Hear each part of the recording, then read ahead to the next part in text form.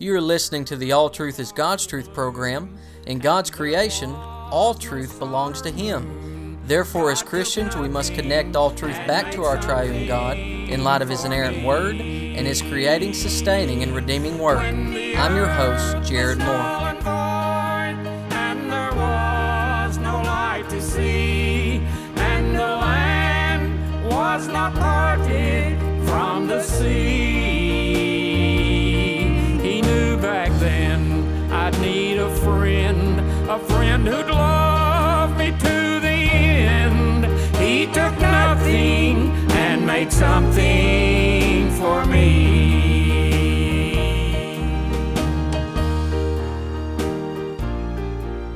Here are 10 reasons why ministry is not for the faint of heart. Now, the blessings of ministry far outweigh the realities I'm about to mention. However, ministry is definitely not easy. Don't waste your time and money going to seminary or college for pastoral training if you're not prepared for the negative aspects of ministry that I mention here in a minute. Furthermore, always remember that God has called you to love His church, not merely His mature church, but also His immature church as well. Finally, a call to ministry is a call to bleed. So if you enter pastoral ministry, number 10, not everyone will like you.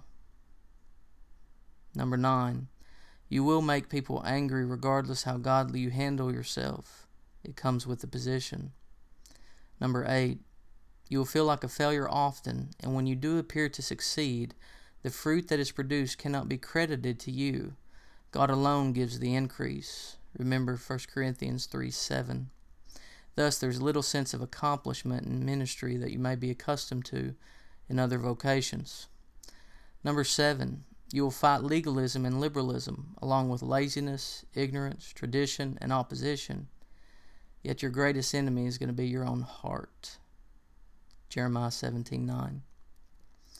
Number 6, not everyone will respond positively to your preaching, teaching, or leadership.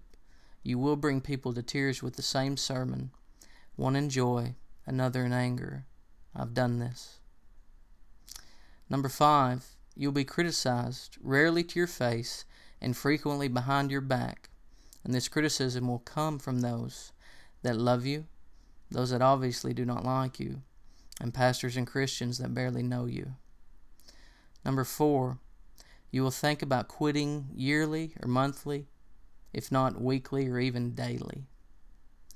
Number 3, you will be persecuted for preaching the truth, mostly from your brothers and sisters in the pews.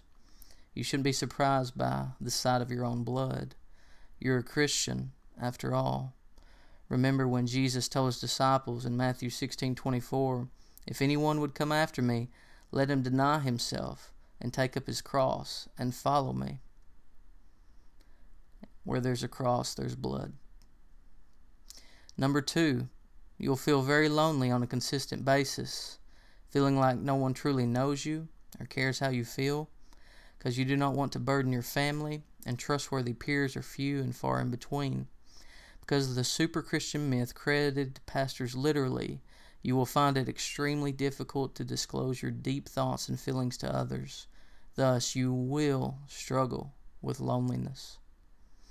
And finally, you'll probably pastor a church that is barely growing, if at all, is opposed to change, doesn't pay well, has seen pastors come and go, doesn't respect the position as biblically as they should, doesn't understand what the Bible says a pastor's or a church's jobs are, and will only follow you when they agree with you.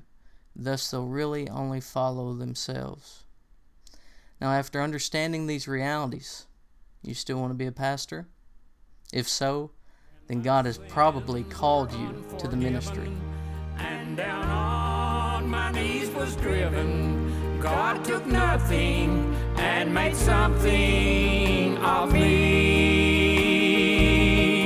He forgave me of my sin, put sweet joy and peace within. God took nothing and made something of me.